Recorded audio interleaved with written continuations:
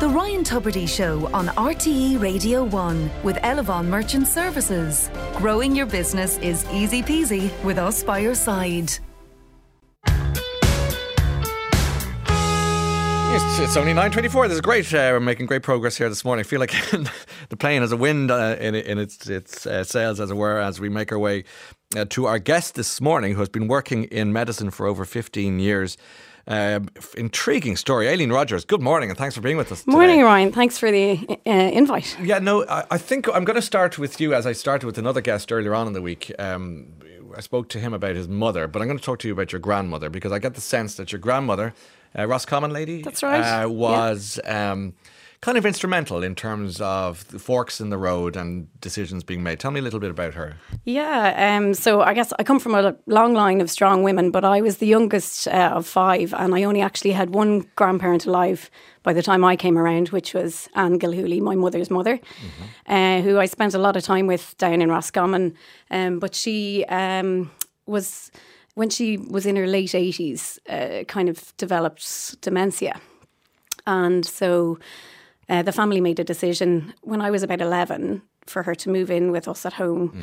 And my parents cared for her for 7 years. So she lived until she was 97. And she went kind of from being nearly minding me to very much me and my parents minding her at the end of her life. So I think it was actually a formative period for me, because that was when I realised I wanted to become a doctor. I think it consolidated that idea in my head. That sense of minding and nurturing and looking after. She sounds like a special lady. What did she bring to your life? Well, she was just, she was a really interesting person. She had a really interesting life. She, in the 1920s, upped and left Roscommon and went to Montauk to be a governess. Montauk? And send money home. And I think she had a fantastic time out in New York. Oh, and then wow.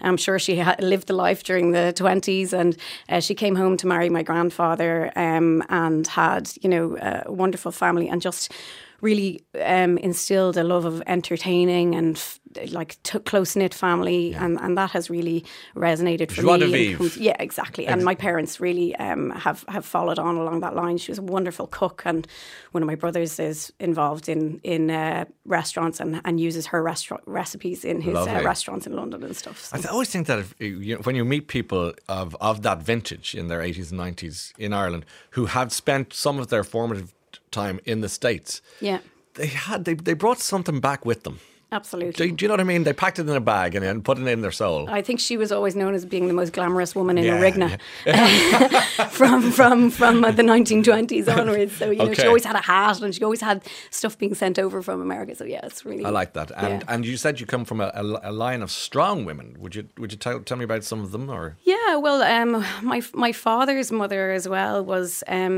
university educated, and back in County Sligo. Not that common at the time. No, it wouldn't have been. And her name was Constance, actually, and my middle name is Constance. Is it? Sligo? So, so you got kind of Yeats vibe going on there? Very much, very much. And Markovitz. And we're very, And so, so the Rogers of Sligo are a strong line down there. And so my grandmother both grandparents would have really instilled education as being the most important thing, and so that kind of again led through to something that my parents really put everything on the line to make sure that we kind of were educated and worked hard. And so I think that I suppose that's part of where I am today. It's the story. Is to do with that. I speak to on the late last Friday, I spoke to the guys, the two Norries, and they came from very difficult background, ended up in prison, drugs, the whole lot. But it was education was the route out. And talking to other people this week as well, it's always about the education, regardless of your background. If you can fight through what you're given, and if you come from a difficult background, but equally if you come from a more comfortable background, if you can just grab that educational possibility and roll with it. And work hard. That's the thing. Why do you say that? Well, I suppose that's that. It's more that aspect of things. I think that has probably helped me in my career. Being a surgeon and a mother and a wife, and, you know, being able to kind of maintain, you know, a family life and social life, and being able to, you know, do what I do, you have to work hard and work long, and, you know, constantly be thinking of your next move. Right. So Well, let's go there now, because you decided to enter the world of medicine. We talked about your grandmother and that formative nature of your experience together. I'm always interested to know why doctors or medical people chose the field that they chose. So tell me a little bit about that. Where were you erring towards, or what was on the mind? It's kind of it is a funny one, but I actually wanted to do neurology, and there's a I think I might know where you're going here. Yeah, well, I won't mention names, but there's a very prominent neurologist. My brother, Neil, yes. Was very formative in my career. And in a good way, I hope. Oh, I'm mad about him. Okay. He still teases me constantly about the fact that I've ended up literally at the exact opposite end of the spectrum as a colorectal surgeon. So Neil was, I was always inspired by, you know, I'm a follower of people who are inspirational. And I, you know, wanted to be a neurologist all throughout university, and felt that was the direction I was going to go, and worked and did research in it, and chose to do that particular intern job. So when I graduated, you know, was heading towards neurology, and I actually chose to do surgery first in my intern year, because I thought, even though it was my best subject in college, I just didn't kind of even, it wasn't a conscious disregard for it, but I just didn't consciously even consider it as a career choice. And within a couple of days, of being a surgeon on one of the old firms in Vincent's, which was called the Highland Trainer firm, and Professor Highland and Professor Trainer were very formative in my subsequent decision to become a surgeon. But within a couple of days, I ended up doing an appendectomy, you know, on the fourth day of my intern year, due to lack of staffing or something along those lines. And there was a female surgeon who happened to be one of the registrars, and I just kind of stepped back and thought, oh my God, what am I thinking? I like instant gratification. Yeah. I buy a new pair of shoes, I want to put them on straight away. I love surgery. This is me. It's, you know. That's fascinating that it's instant gratification. So rather than the kind of more laborious analysis of what might or might not happen, you're like, get in, incise, stitch, get out. Exactly. Yeah, it's decisive. You make your decision, and then you fix it, and you look at what you have done. You can actually see it in front of you. It's the medical equivalent of doing live radio, live TV. You walk away from this, you can't do it again or re-record it or pick up and edit. You're just in or you're out. You know, exactly. Yeah, that's fascinating. Exactly. Yeah. So and it suits me down to the ground. So I'm delighted. Let me go back a step, Ailin, in that story you've just told, where you saw a female surgeon, and you know, I was talking to, and again, I seem to be quoting a lot of people I've had on the show in the last week, but that's because I'm learning. And you know, Annie Mack, the DJ, the BBC DJ, was on with us, and she talked about hearing female voices on the radio, and that made her think, oh, I can do it now. So if you hear it, you can be it. If you can see it, you can be it. Yeah.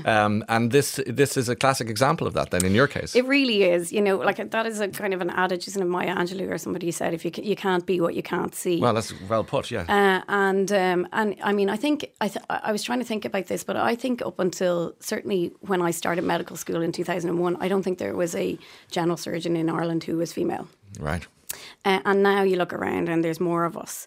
And, you know, it's not necessarily about actually having to promote women or whatever it is. It's actually just looking and seeing somebody that's like you doing something. And it's just a visceral thing. It's just about being human, isn't it? You know, you relate to people that you look and sound like, or who act like you, or, you know, that's the other thing. I'm a woman, but I'm also 4'11", so I'm not particularly physical looking. I'm also look younger than I am. So, I mean, you know, I think... Are you conscious of that, the physicality of the... I think I used to be when I was maybe a teenager, and I think definitely, you know, I have a big personality, and I've probably developed that from, you know, the fact that I was always small, and, you know, probably, you know, that did contribute to who I am. Do you find, I'm going to share it with you here, so we can, as we're talking, you know, people say, someone said to me the other day coming out of the shop, going, oh, here he comes, what do they call it, Twiggy, here comes Twiggy, you know, skinny.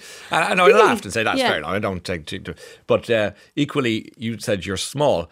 Do you find people will casually pass comment on your height, and have done since you were a younger age. Yeah, all and the time. How are you with that? I actually am quite past remarkable myself, so I don't really have a leg to stand on. So you give as good as you get. Yeah, and I think I've developed that, and I love a bit of banter, and I'm totally okay with it, and.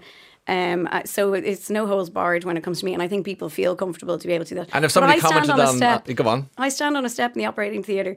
Do you? Oh yeah, absolutely. And I mean, I know there are some short surgeons who insist on bringing the bed down to their height, and then the tall people have to come down. But I'm not like that. I'll stand on 2 steps if I need to. So we've got like a specially higher step for me in the matter because I need the extra size, and I have. My glove size is much smaller than everyone else as well, and I have to have my own box of gloves because I just am a smaller person. But you're so good at what you do; these things are utterly irrelevant. Totally. What matters is what you do with those hands, not the size of the gloves. Absolutely. Yeah, absolutely. And sometimes actually it comes in handy having very small hands, given the nature of the job. Yeah. So, as a surgeon, Ailin, can I ask you where you?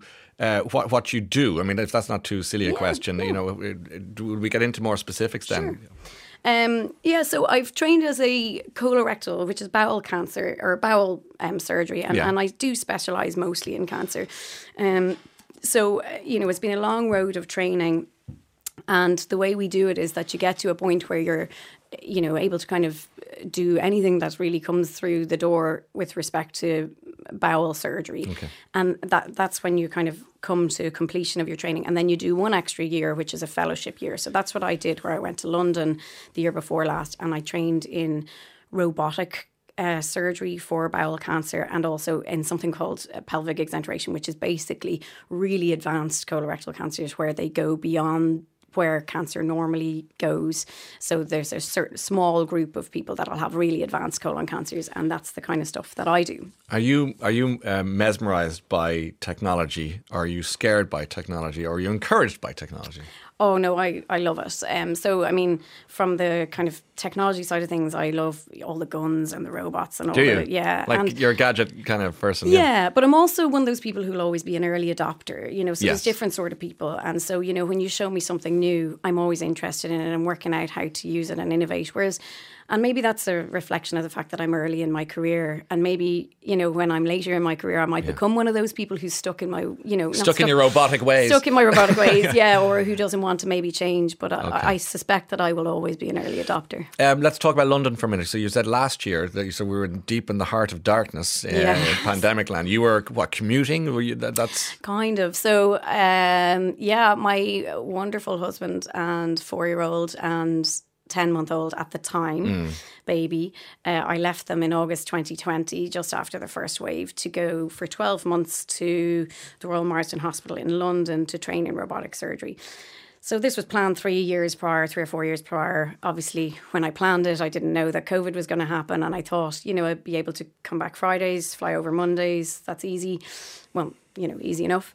But with the pandemic, obviously everything changed. So, I mean, I left on a flight, in August 2020 with a little bag on my back, and I had no idea when I was going to get back, kissing the kids goodbye. I just didn't know. Yeah, that was a tough call, yeah. Yeah, it was difficult. But I did get back, and there was certain times where there was dispensations for cross-border healthcare workers, so it was easier. When the UK variant came in, it was awful. There was several long weeks where I didn't see the baby once, and that was tough. And my husband really held the fort up and is fantastic and a great dad, and obviously was able to kind of it's a testament to him that I was able to stay there for 12 whole months and complete my fellowship. Well, congratulations on that. On all those levels to talk about. I love the way that you blend in your personal ambition with the professional ambition. You want both to be right up there. I get the sense from in our brief conversation so far. Yeah. And when you were over in London, you were doing robotic surgery, you were practicing with the machinery. And did you find that strangely with COVID, and with that in mind, the kind of falling off of staff around the place, you might have been more immersed in it than you might have been in a non-pandemic era? Yeah, well, that, and as well as the fact that I had a split life. So when I was in London, it was work. Yeah. I had no distractions. But I worked in a cancer hospital in London called the Marsden, and what ended up happening was that it was shielded actually from COVID. So really, COVID didn't actually affect me. You were in a bubble of sorts. Yeah. So I think we had maybe 4 case cancellations in the 12 months out of over 400, that I was involved in. So, because the patients were so rigorously tested and it was all planned and there's no emergency department in the hospital, etc. But yeah, so I mean, COVID affected me probably positively in terms of professionally, because there were other fellows who would usually come from international countries didn't come because their visas didn't come through or they felt it wasn't safe to travel. Whereas for me coming from Ireland, it was that little bit easier with the Common Travel Agreement. Plus, a lot of the cancers were centralised into my hospital, so the volume was bigger than I actually expected. So it actually ended up being the best professional year of my career, I think. Right. So it was fantastic. The 3 surgeries that I believe: open surgery, keyhole surgery, robotic surgery. That's right. They're the 3. I'm not going to ask your favourite because it's a bizarre and kind of macabre question. I couldn't answer that. No, I'm sure. I love them all. Right, but that wasn't. I wasn't expecting that.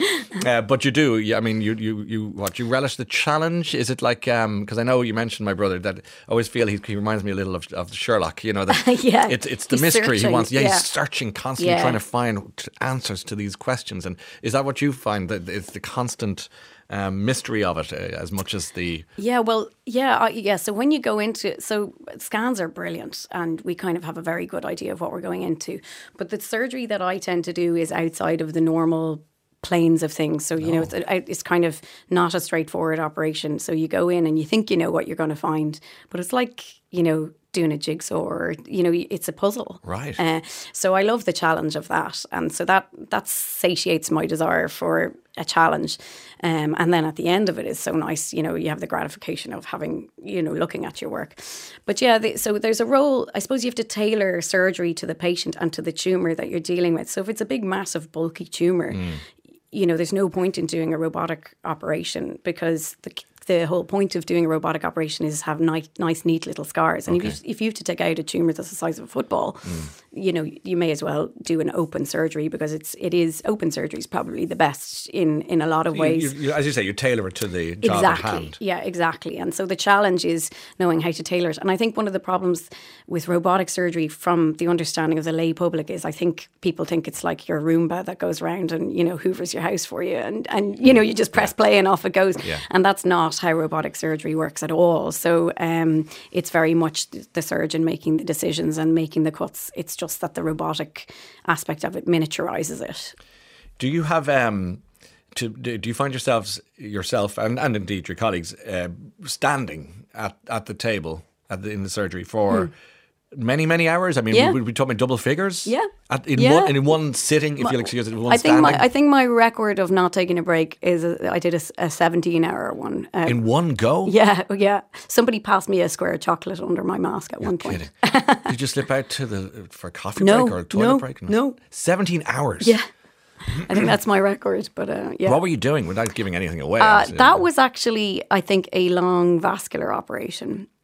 So actually that was during training, so a good few years ago, but it's just one I remember. But you wouldn't let somebody drive a truck for 17 hours, but let alone operate on somebody. Well, you say that, but yeah. And you tell me because it's unique. It's a totally unique. I mean, I don't know if you can legislate for this sort of thing when you have ownership over it and you're the consultant. I mean, people going down in submarines and there's lots of different unusual physical lifestyles that change how you can become and that you don't need a coffee break every two hours. It's almost a Darwinian evolution of certain people have to, it's like duckbills that are different than some ducks. I just know you have that different stamina. Yeah, you train because, you start as an intern and then your operations that you're involved in kind of get longer and longer and longer. And sure enough, suddenly you realise that you can actually go 12, 15 hours without, thinking of anything other than what you're doing in front of you. And whether that's a good thing or a bad thing, I don't know. But, when you're kind of obsessed with it,